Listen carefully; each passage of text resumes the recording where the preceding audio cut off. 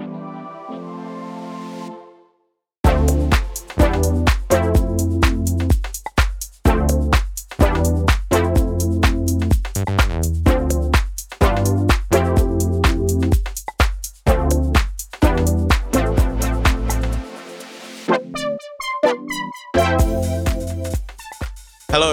and welcome to Unmuted Unmastered. My name's Will, and this is the number one music podcast for driving your kids to school.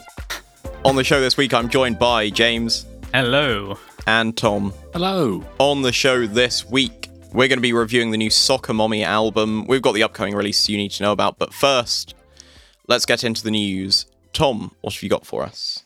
Not a lot this week, Will. The big news is that obviously we're at the end of June, so Glastonbury just happened, basically. Festival season is well and truly underway. The summer solstice has been and gone, so obviously it is now summertime proper. There were various little stories and cool little sets in Glastonbury. I've just pulled out one story which I did see with my own eyes, and it really was a cool little moment. I wasn't there, but I did spend most of the weekend glued to my TV wishing I was there, and this was a moment where I really thought I want to be in this crowd. Little Amal, the huge 20-foot puppet, which is this representation of this 10 or 11-year-old girl from Syria, appeared at Glastonbury all of a sudden during somebody's set. Joined also during the same song with the same band by members from Citizens of the World Choir, including Ukrainian refugees. Little Amal came on for the concluding song of Elbow's set at Glastonbury. So well done. We're about 2 minutes in and we've already got one slot on the bingo card. This was genuinely a moment that I didn't expect, didn't know what was going to happen, but that was actually really, really sweet and really cool. Little Amal, this great big 20-foot puppet, with these really expressive eyes that just seem to be full of wonder and intrigue, suddenly discovered Glastonbury, just came out from one side of the stage, walked up and stared out of the crowd alongside Guy Garvey and the various members of Elbow and about 30 members of the Citizens of the World Choir. Really, really nice. Great little set just to begin with. And then also one day like this with a giant puppet and then just a choir of refugees in the background. It felt like a really, really wholesome moment. The other thing that stood out for me also is that Elbow began and ended their set with a little backdrop, which was just a little brick wall, and on the brick wall it said, "We still believe in love." It was a really, really wholesome set to watch, and I really enjoyed this. Yes, it's Elbow, and this is one band I always talk about, but I thought this was actually a really nice little moment. This was a really sweet part of Glastonbury, which I really enjoyed. And Paul McCartney was there, apparently, as well. I didn't see him yet. I think that's it, isn't it? Yeah, pretty much. And speaking of live music, something that a lot of my friends have been talking about this week is Elton John's been doing his farewell tour. Tom, you've been to see it, and I haven't heard your opinions on the show yet, so I'd like to hear, what did you think? Yeah, well, let me tell you a quick little story first. There was a reason that I went out of my way to get tickets for this when they came my way. When the tour was first announced, I wasn't that worried about it because it would have been 2019 when it was first announced or something like that? It sounds about right. It must have been about 3 years ago. It's been a long time coming, this tour anyway. And I remember I wasn't too worried at the time. I thought he's got some cool songs, but, I could take it or leave it. I heard he was going to play Glastonbury and he was going to do a set there, so I thought, I'll wait for that one. I'll wait for that to arrive. Then, it must have been about 2 years ago, so probably during lockdown, I recalled my first ever musical memory. And I sort of dredged it up from the back of my mind and realised the first time I actually properly listened to a performance of a song and started to enjoy music and fall down the rabbit hole of being a music fan was listening to Elton John in a kids' movie play Crocodile Rock.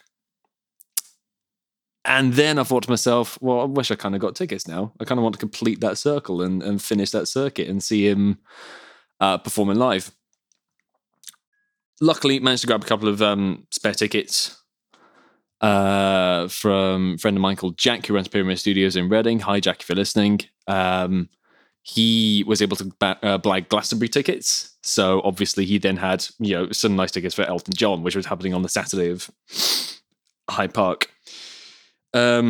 I then had a right nightmare to get there because normally I would have gone, well, I'll take the train. But anyone who's been in the UK in the last week will know that there were train strikes happening. So I was in real trouble.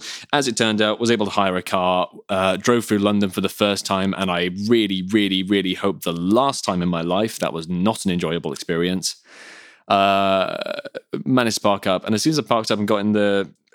was ready to go over, I thought, oh, well, that's nice. There's a pub next door playing Benny and the Jets really, really loudly with lots and lots of echo and reverb. And then I stepped outside and realised there was no pub. And I went, oh no, I've missed the start of the set. I reckon I must have... I got to London about 8 o'clock-ish or something like that. Maybe cutting it a little bit late in retrospect, but I had a busy day.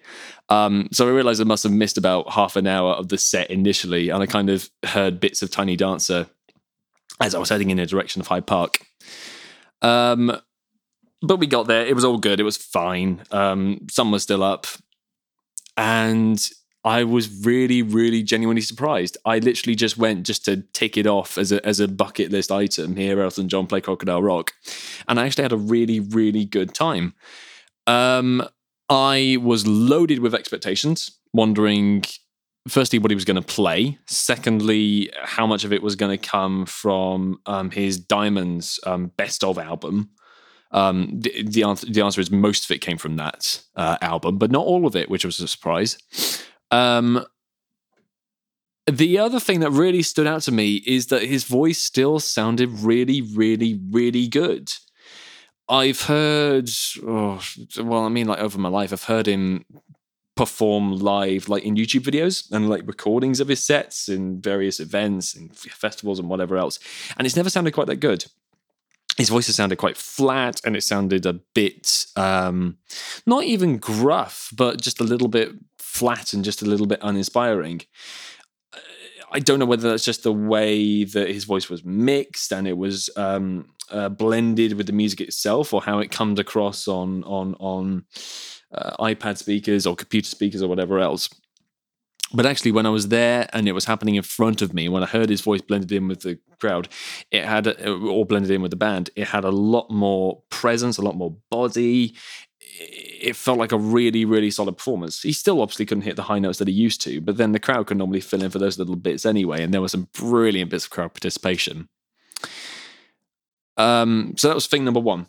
Really impressed with his voice. Thing number two is that this was not the rehearsed to the nth degree pop show that I thought it was going to be. I expected this to just be 3-minute song after 3-minute song after 3-minute song. And I realized in retrospect, I went in with completely wrong expectations. There were at least 2 different points where Elton John and his band, terrific band, really, really experienced and really, really good players, were going off on 3, 4, 5-minute instrumental tracks. I presume that these were off albums, but they weren't ones that I was familiar with. And if you didn't know any better, you would just say that they were just, band jams. They were literally just having a bit of fun on stage at Hyde Park in front of however many people it was. Must have been 8,000, 10,000, something like that, I reckon. Yeah, it was really interesting to see how organic that performance felt. I really expected it to be a little bit on the nose and really, really not even well rehearsed, but just drilled. I expected it to not feel as organic as it did, which was really surprising.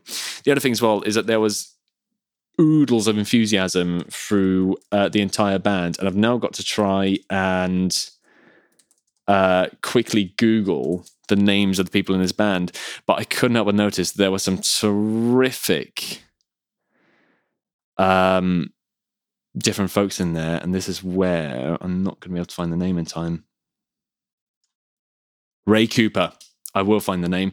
Ray Cooper, old geezer, looks a bit like Phil Collins, about 20 years in the future. And he was there at the back, percussionist. He had some conga drums with him at the front. He had a tambourine, he had some maracas. And I've never seen a bold, wrinkly old geezer look so into the music he was playing. And it was so refreshing. There was generally one song in the set where the cameras, there were two screens on either side of the stage. There was one screen on one side, one screen on the other, and then one at the back. So they would, in the way of big festivals, show something on the screen as they were playing the songs. For one of the songs, I distinctly remember they literally focused entirely on Ray as he was just jamming away on his tambourine, singing his heart out, having a brilliant time just in the back. And I could briefly look up at the screen and then look down and then look across at him on the stage, and I could just see the joy on his face.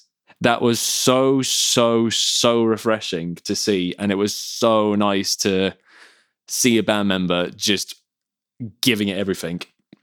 That's not to say that the rest weren't, but it was one that really stood out to me. I was really fond of Ray Cooper and what he did that night. My friend Katie, who went to see him play in Bristol, I think, also commented on Ray Cooper, that's his name, right? Mm.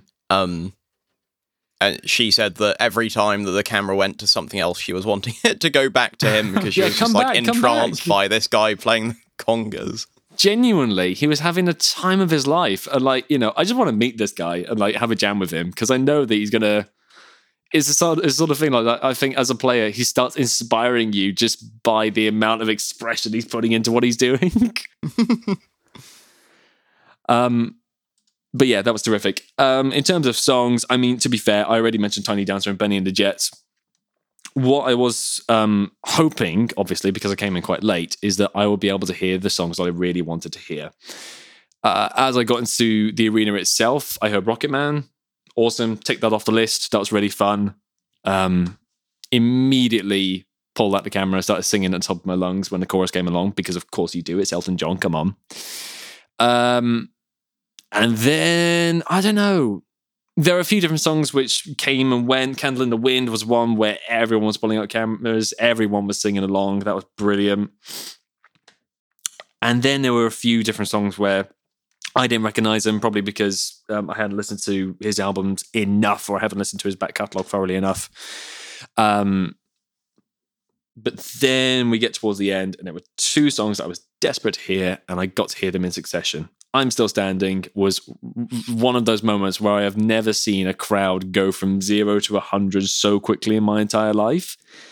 Everyone went absolutely ballistic when he started playing that. And that was a really fun moment just to be there and experience it and be part of this, this mad crowd of old geezers in Hawaiian shirts and really colourful camp people all just singing I'm Still Standing and screaming at the top of their lungs to hit the high notes. Then after that we got Crocodile Rock, which was absolutely terrific. Not quite as breathtaking as I expected. The chorus in that, I don't think Elton John has actually sung for a long time, or at least he hasn't sung it the way that he did on the recorded version with falsetto at the end of the chorus and with a really high register when he's singing generally. But that was still a really nice moment. What was a little perplexing after that is that once I'd heard that, I kind of went, I've heard everything I want to hear. I don't need to hear anything else now. Because that was the whole point for me. I wanted to round off that circle. I wanted to complete that journey, and that's exactly what I did. So I thought, right, I know already that I can hear him by Marble Arch. I'm going to quietly head out of the arena. I'm going to sit by Marble Arch. I'm just going to chill out there for 5 minutes. And that's exactly what I did. Wandered down, sucked up the rest of the gig, and then was on my way. One thing I noticed is that BST, just as a festival, has this really interesting vibe where obviously it's in the middle of London. So I know in future that if I ever move to London, I'll probably get tickets for one night and thing that I'm desperate to see. But the rest of the nights, I'll just go down and have a picnic. Just literally on a green in Hyde Park, because you're going to hear most of it, and you're still going to have a great time. But it had this really interesting vibe where even going in, you had loads of people sat outside just literally having an evening in the park when, Elton John is also happening to be playing inside. Which was very, very cool. So I'm definitely going back to BST. And also it was a delight to see Elton John. Bucket list tick. Great gig. Out of interest, does anyone have any plans to go to other festivals over the summer? I have only one. I'm heading to Love Supreme Festival this weekend in Brighton, which will be delightful, I hope. Erykah Badu, cannot wait for that. Tom Mitch is going to be there as well. So I will report back. Nothing for you then, James? No, I think I might wait for next year if COVID is lower, but hey, we'll see.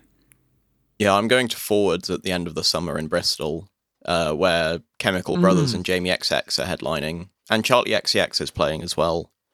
And then I just got a fast track wristband for Pride this year in Bristol, and Carly Rae Jepsen's playing, so that should be good too.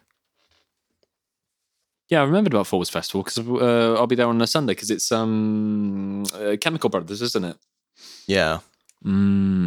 I'm looking forward to that one. That's my other festival. Right, should we get on to our review for this week then? We are looking at Sometimes Forever by Soccer Mommy. It's her third full studio album, released on Loma Vista Recordings. It clocks in at 42 minutes and 35 seconds. In the label's write-up, it says, quote, "The album finds Sophie broadening the borders of her aesthetic without abandoning the unsparing lyricism and addictive melodies that made her early songs so easy to obsess over. To support her vision, Sophie enlisted producer Daniel Lopatin, whose recent credits include the Uncut Gems movie score and The Weeknd's Dawn FM," end quote. So, what did we think of the record? Let's start with James. This album took me on a journey. Overall, I think it is a really, really solid album. I think at the start of the album, you get these kind of just classic pop hits, really, all in all. But then in the core of the album, it kind of changes quite a lot, and I'm sure we'll get into that in a bit. And in the last third of the album, we get something a little bit different, but more akin to the first part of the album. But my main focus of the EP of the album was in the center. Really, that's where I found a lot of love in this album.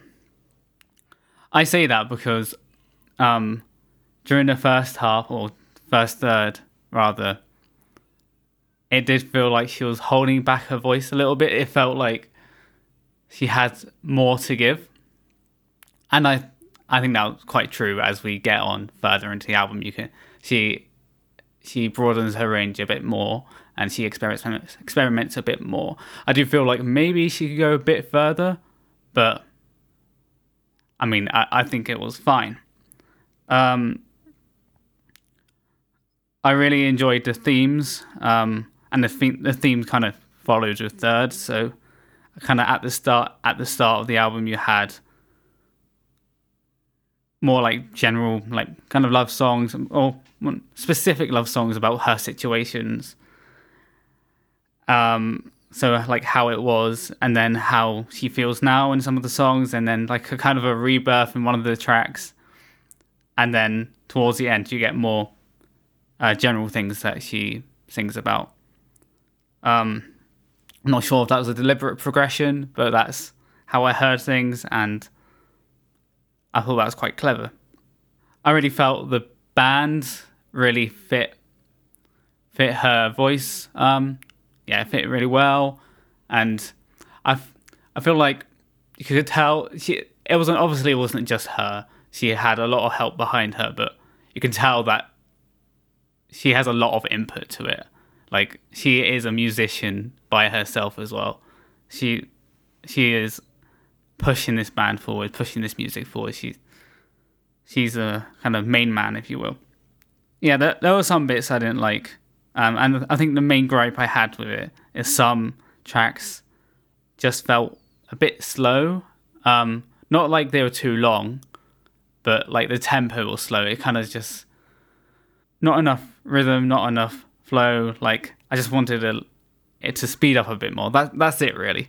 But yeah, like I said, overall, I've really enjoyed this one this week. Tom? This is where I get a little frustrated by my format and by the format that we run here. Obviously, brand new albums, we get a week to listen to them, then review them. This is another time where I want like another 2 weeks to get to know this album. It feels like we've had the first date and I'm intrigued, but I can't make a decision yet as to whether I really like this person or not. But I am also intrigued and I want that second listen. Yeah, overall, I'm really, intrigued by this album. I immediately heard some direct connections with Japanese Breakfast and with Pronoun and with Orla Gartland and this kind of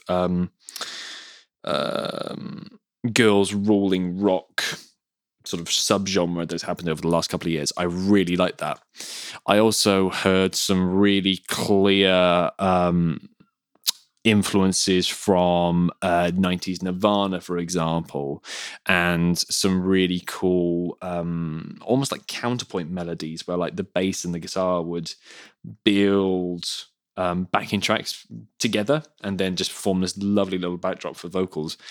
There's clearly a lot of care and attention which has gone into the crafting of this album. This isn't like, for example, Wet Leg, where the idea is to make some noise, which is also very appealing. This has been really meticulously put together and crafted with a lot of courage as well. Because some of these sounds and these timbres and these songs are actually rather ugly in places. They're quite difficult to listen to occasionally. But it also fits really, really nicely. Where sometimes with these kind of things, I really hate them and there's no redeeming them. I just cannot get over it. And I wasn't sure the first time I listened to this album, but actually the more time I've spent around it, the more it's grown on me. And again, I've kind of said this before, but I think in like 2 or 3 weeks' time, this could become one of my favorite albums of the year. But I'm not quite at the stage yet. Lots of variety, lots of instrumentation, clearly very well crafted with a lot of love and attention given to it. So I like it, but I want to give it more time. So the way I kind of view this album is kind of as a progression from her previous two, where Clean was her kind of presenting her kind of bedroom, her take on kind of the bedroom pop sound, but it was still very much within that, which I think is enjoyable, but it's not really, moving the needle in terms of musical experimentation. Then her sophomore record, Color Theory, was like really expanding on it and kind of going beyond what other bedroom pop artists were doing with kind of this maybe more summery sound. My big issue with Color Theory was that I thought the beginning of the album was really strong, and then later on things started to maybe, it felt like we were kind of doing the same thing again.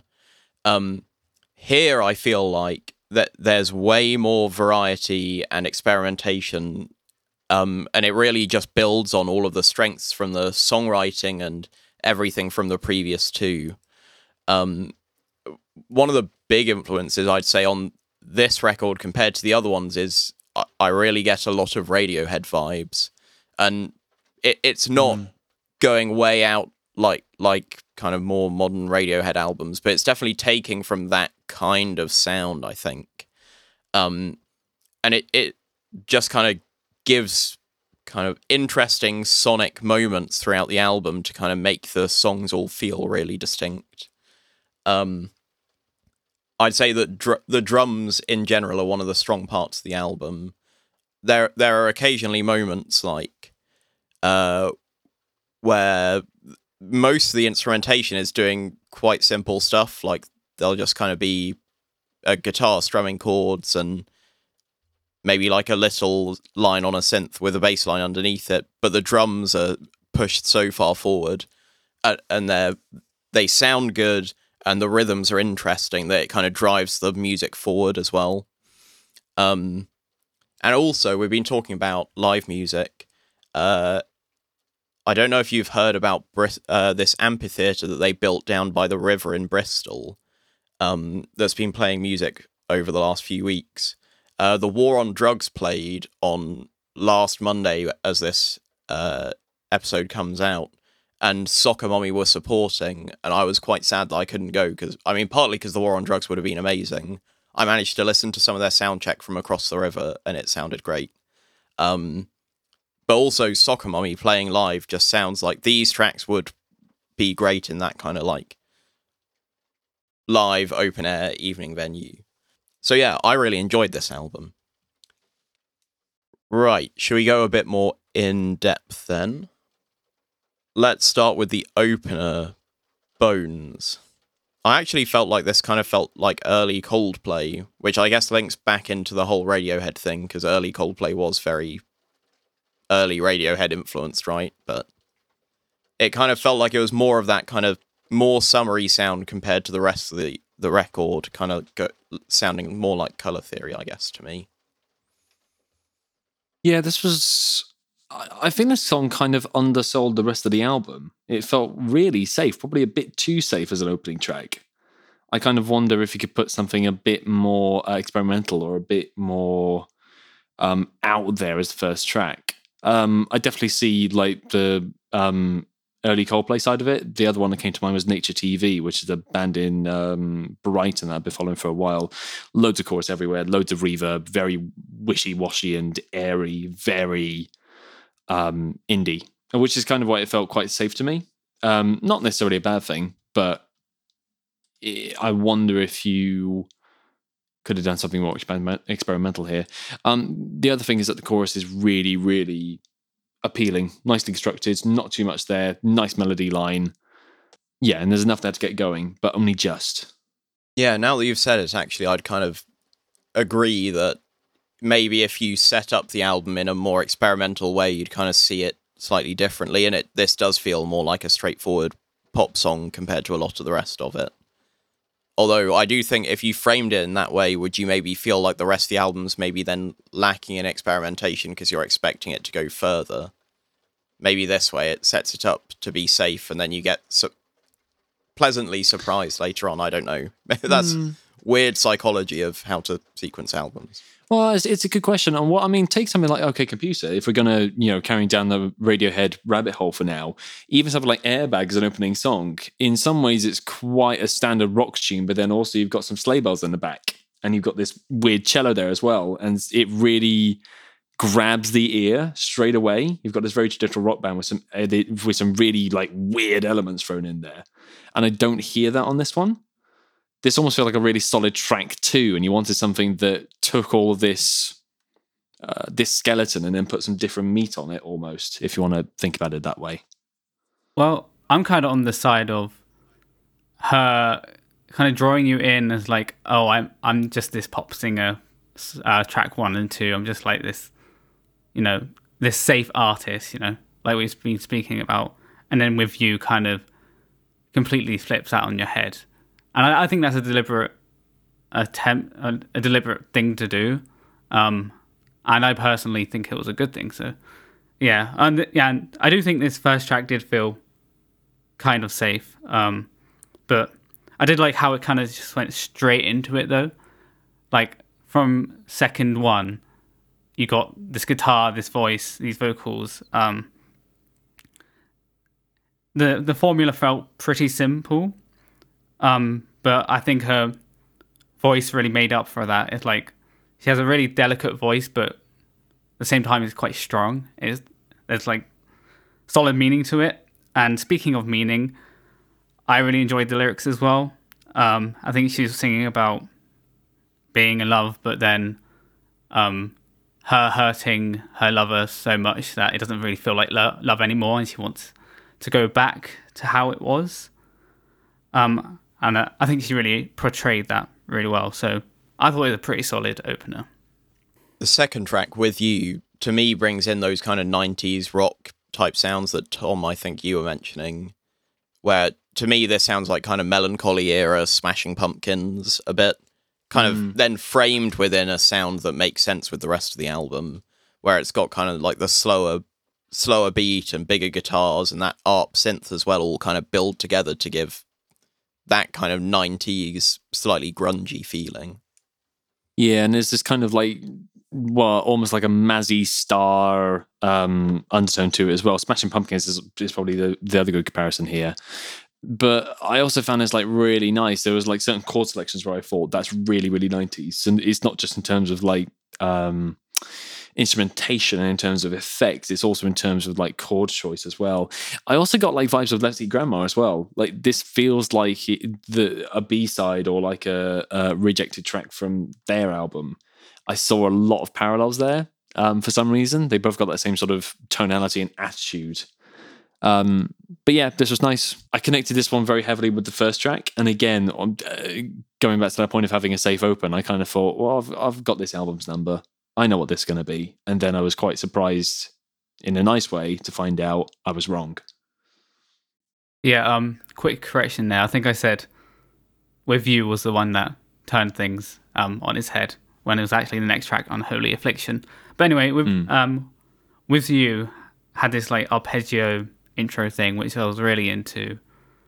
And I was really into the like little inserts and accents of guitar every now and then. That was really a nice touch, I think. The lyrics are sweet, but I don't think it really supported, or the instrumentation really supported that in a way. But I think I preferred the first track, but I still think it kind of had the same vibes in a way. It was kind of just a continuation of the first.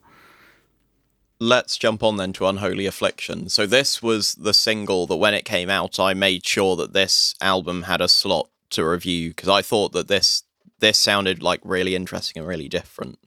Because it is this kind of like slow kind of building track with, I think they're synths, but honestly it could be guitars or bass just kind of distorted and like weirdly muffled.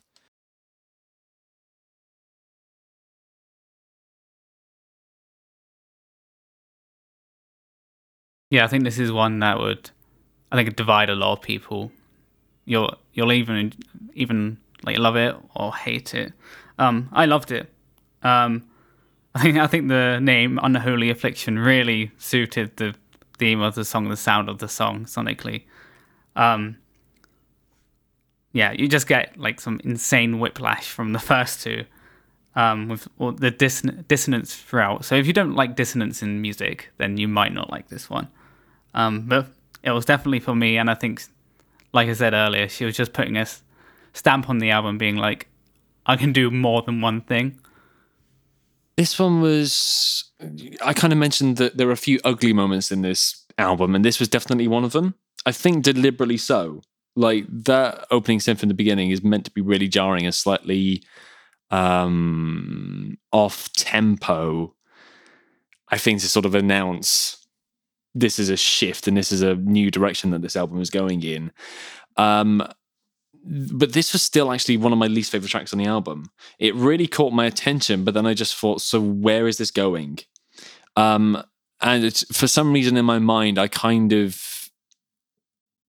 Again, this was another track that I kind of wrote off of going, okay, so you're going to be edgy. So what?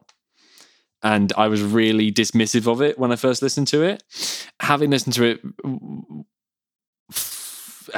it through once, I kind of get, okay, this is the transition point, but it still felt really jarring and quite ugly in a way that wasn't appealing to me.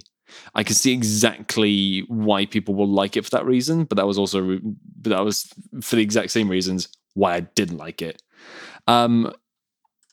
Yeah, I admire the guts, and I really like this, and I also like the rest of the songs that follow it.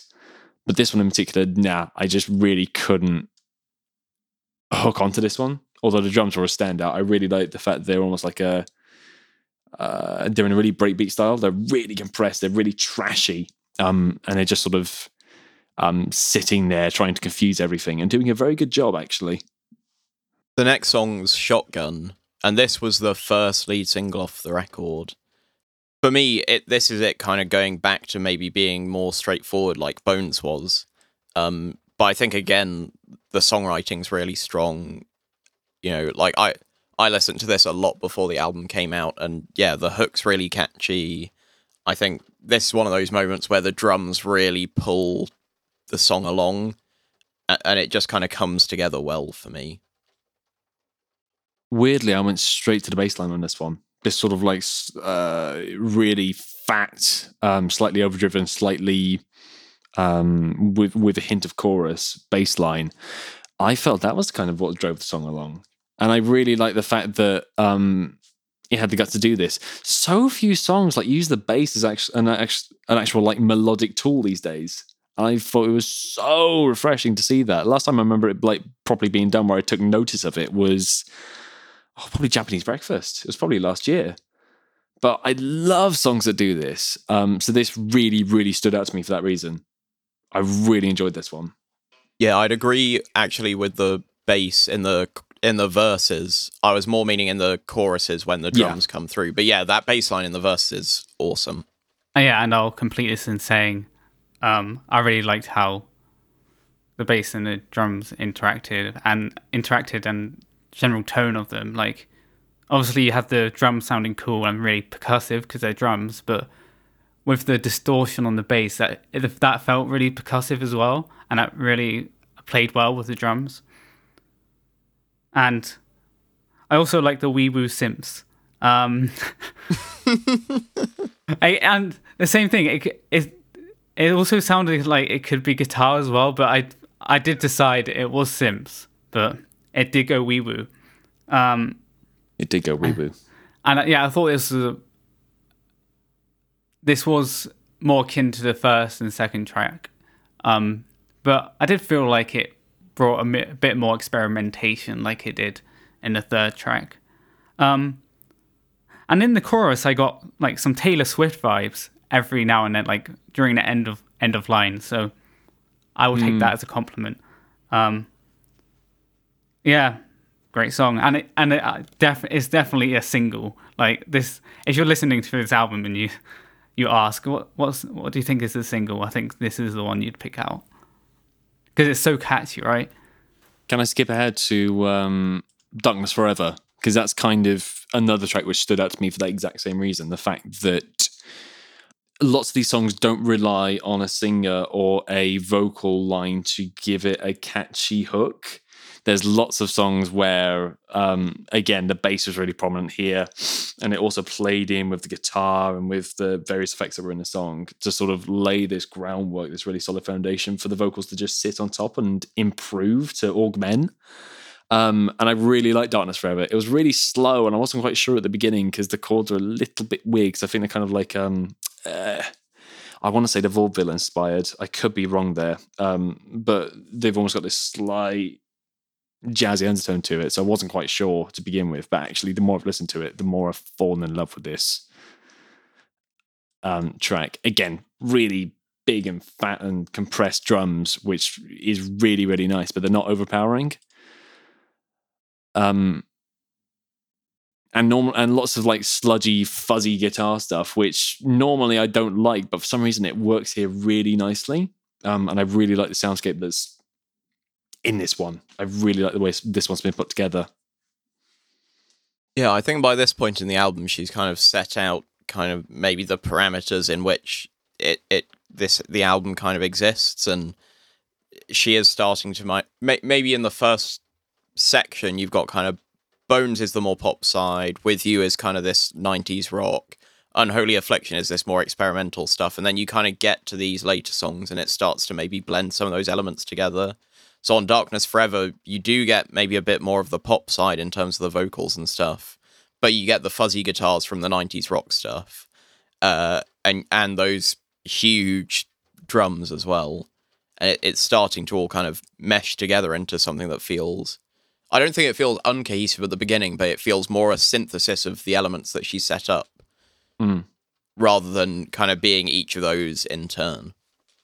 Yeah, Darkness Forever might actually be my favorite track on this album.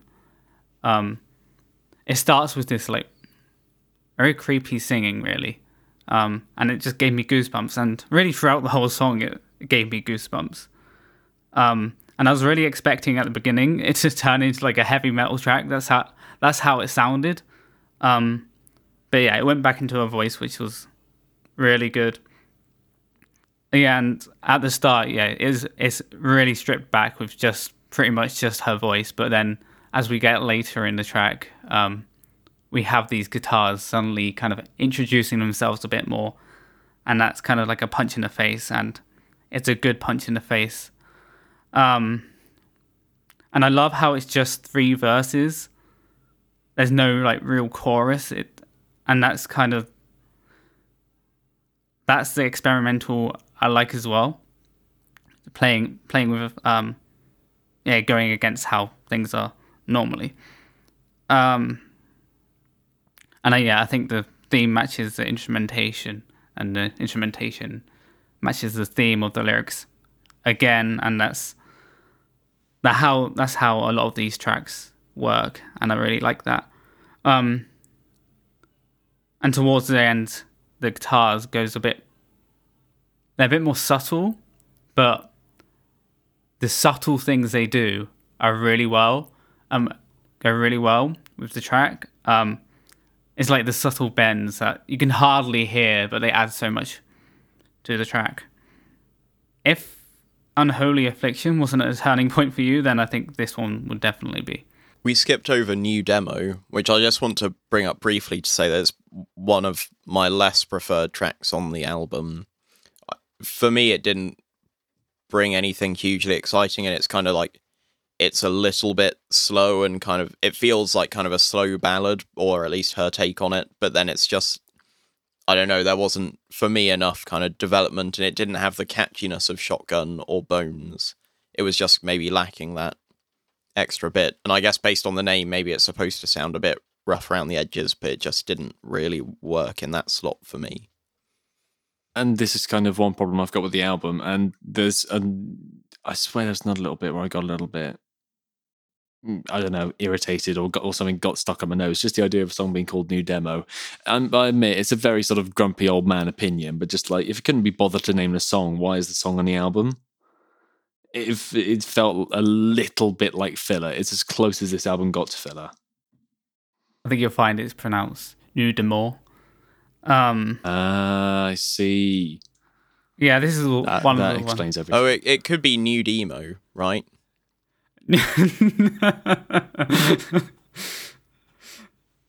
That would explain it, I think. I felt like this one was a bit of a drag. In terms of tempo, I really wanted a bit of a lift in there, some oomph to it. And that happens to some other tracks later down the line. But I still think it was all right. But towards the end of the track, we do get some subtle orchestral bits which are like really quiet, and I don't know if I prefer that subtlety or I want them to be brought forward a little bit, but they were nice when I could hear them, and with that we got a bit more atmosphere to the track, so that was the redeeming factor of it for me. Track 7, Don't Ask Me, kind of goes back, I think, to that Smashing Pumpkins-y, maybe Mazzy Star influence as well. But what I liked about this one was that at this point in the album, after having New Demo and then Darkness Forever, it kind of has a bit more fluidity to it. Like, it is a faster song, and the drums aren't kind of staccato. They do have this kind of break feel to them.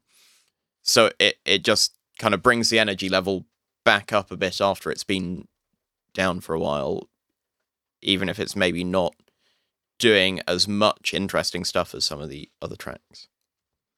This one was interesting for me because lyrically she's singing less negatively. She's singing about coming back to the surface, being reborn basically, after these pretty depressing lyrically songs previously. But yeah, this was an uplifting one. I think it was needed. And I got, like, her singing reminded me of Chris Cornell. I think she had some really strong singing, and just the tonal quality of her voice is quite unique to her. Even though I'm comparing it to Chris Cornell, but I do think she has uniqueness, and that's all I gotta say. You can edit that bit better. I'll make a note on the next 2 songs. Fire in the Driveway, I quite enjoy it being kind of a slower, maybe more guitar-focused song. Like, it just kind of strips things back again and kind of gives you something a little bit different than everything else on the album. And then Following Eyes has like a much more kind of, I don't know, maybe like pop rock feel, and thing about kind of pop rock bands in the 90s maybe that kind of like walk that line a little bit in kind of alt rock and kind of doing the more pop side of that. So yeah, I enjoy both of those tracks. It's more just that they kind of came at the end of the album, and I haven't really spent as much time as I have with some of the earlier songs with them. Yeah, for me, this is kind of where the album dipped a bit, and kind of plateaued. Fire in the Driveway. It was a calmer one, but it just didn't really do much for me. I like the oohs and the ahs of the voice, but it just didn't have enough to it, I think. And Following Eyes, I didn't really enjoy the juxtaposition between the verse and the chorus. I think I get what she's trying to do, have juxtaposition, but it just didn't work for me. It just didn't sound right. And yeah, I don't think it's as strong as the others. I did quite like Following Eyes, actually. I felt this was a really quite refreshing song, but I kind of wish that in the verses it lent more into this sort of foreboding nature it had. It felt quite ominous, and it felt quite spooky the way it was arranged. And I really liked that, but I kind of wanted it to feel a bit more dramatic. If we're getting towards the end of the album here, I want to hear some sort of like emotional climax. And the chorus kind of did that, and I kind of like the fact that it doesn't quite meld the way you would expect with the verses. But again, I kind of want that to go a little bit more over the top. This feels a little bit too restrained for where it is on the album, but I really, really like the musical ideas here. And it really shows me that this isn't just any old dream pop or indie album. This is something that's got a lot to analyze. And I really, actually really enjoyed this one. It's probably...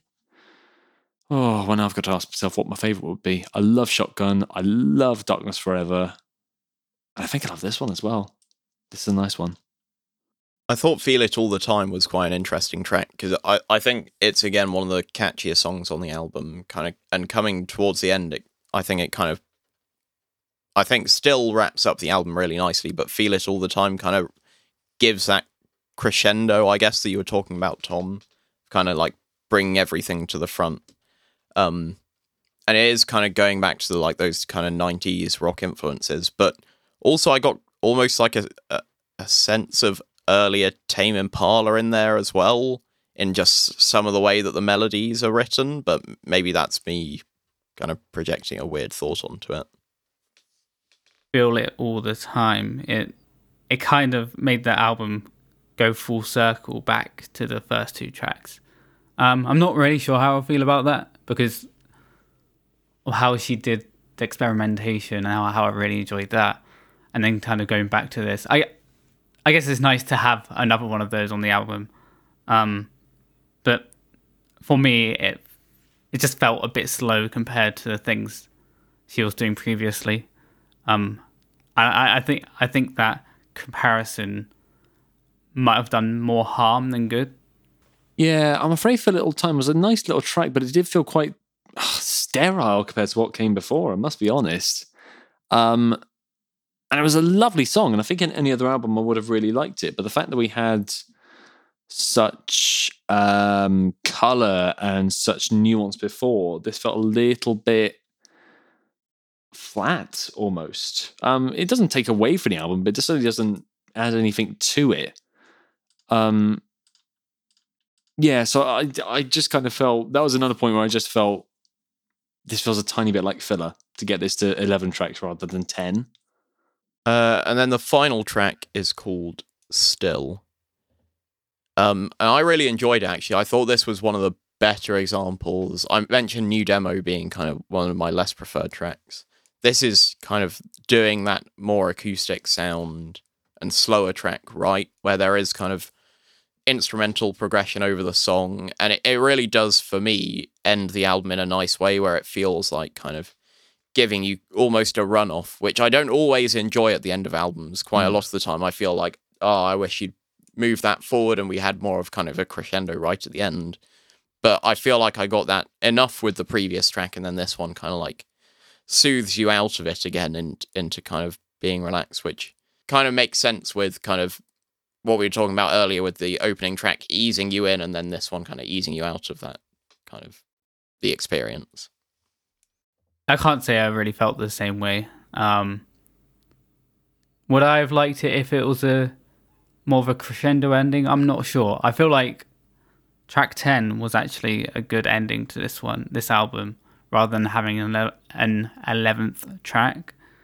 Maybe moving that 11th track earlier, it might do the album good, but for me, I think track 10 was a better ending. Yeah, I like the fact that this was a really mellow ending to the album. I don't think enough artists really do this, or at least certainly when I recall recent albums I've listened to. This was nice, but again, I kind of think that this song had another gear it didn't quite reach. I wanted a bit of the weirdness that I saw in like Following Eyes and like Darkness Forever. But this was still really, really nice and refreshing, and it felt like a really nice palate cleanser.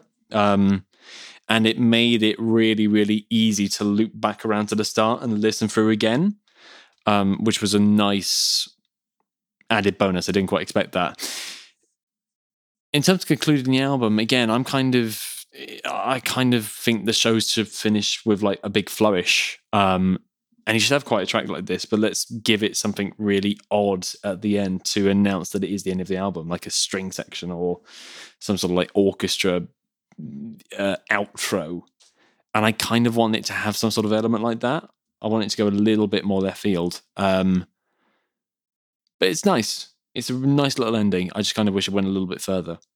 Right, so should our listeners check this album out? Tom? Yeah, this is a good album. James?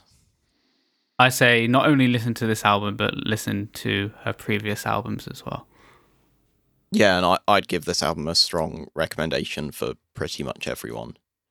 Right, so where do we want to rank it? The rankings currently stand as: at number 1, Black Country New Road with Dance From Up There. At number 2, Let's Eat Grandma with Two Ribbons. At number 3, Obong Jayar with Some Nights I Dream of Doors. At number 4, Oso Oso Sore Thumb. Number 5, Animal Collective with Time Skiffs. Number 6, Abibio Sound Machine with Electricity. Number 7, Bonobo with Fragments. Number 8, Whatever the Weather. Number 9, Yard Act with The Overload. Number 10, Bodega with Broken Equipment. Number 11, Beach House with Once Twice Melody. Number 12, Everything Everything with Raw Data Feel. Number 13, Pillow Queens with Leave the Light On. Number 14, Wet Leg. Number 15, Charlie XCX with Crash. Number 16, Jack Francis. Number 17, Grosser with Numbers Game. Number 18, Erin Ann with Do Your Worst. Number 19, String Machine with Hallelujah Hell Yeah. Number 20, Burial's Anti-Dawn. Number 21, Sweet Pill with Where the Heart Is. Number 22, Earl Sweatshirt with Sick. And number 23, Of House with Rip-Offs. Where do we want to put Sometimes Forever? I think I came across quite negative for this one. I'm not sure if I did or not, but I do actually feel really positive about this one. I'll definitely put it at the higher end of our scale, and that might even go above Animal Collective. That's how much I enjoyed this album. That's interesting. I would go high. I wouldn't go that high. I would start at Beach House. Still pretty high. Number 11. Okay, well, let's start there. So should it go above Beach House? Yeah. Yeah. Yes. Should it go above Bodega? Yes. Yeah. Yeah. Should it go above Yard Act? Yes. Mm-hmm. Should it go above Whatever the Weather? Definitely. Yeah. I'm going to say yes. Should it go above Bonobo? Yep. No. I'm also going to say no. Oh, there it is. Which puts it in at number 8. That's a solid performance. Number 8. That's the first album in a while we've put in the top 10. Mm-hmm. It's been a few weeks with lower albums. So yeah, good to be back. Right, let's get on to upcoming releases then. Only a couple this week. I guess it's festival season, so things have slowed down a bit because no one wants to release around Glastonbury, even though these will be coming out like the week after. I guess there are other festivals, right? First up, James Wrighton is releasing his debut album. It's called Jim, I'm Still Here, which is a great album title. It's kind of like synth poppy stuff. I've listened to some of the singles and really enjoyed them, so I'd recommend checking that one out. And the other album for this week, Metric, the Canadian rock band, are releasing a new album, Formentera. I would imagine that the two of you who are big fans of bands like Muse would also enjoy Metric's music, if you haven't listened to it already. I'll check it out. And that's it for upcoming releases, and that's it for the show. Thank you for listening. If you enjoy the show, why not share it with a friend? You can subscribe to us on your podcast service of choice. You can keep in touch with us by following us on Twitter at UnmutedWeekly and on Instagram at UnmutedUnmastered. You can drop us an email at unmutedunmastered@gmail.com. I can announce that the album for next week is Raise Hell by Fresh. Ta-da!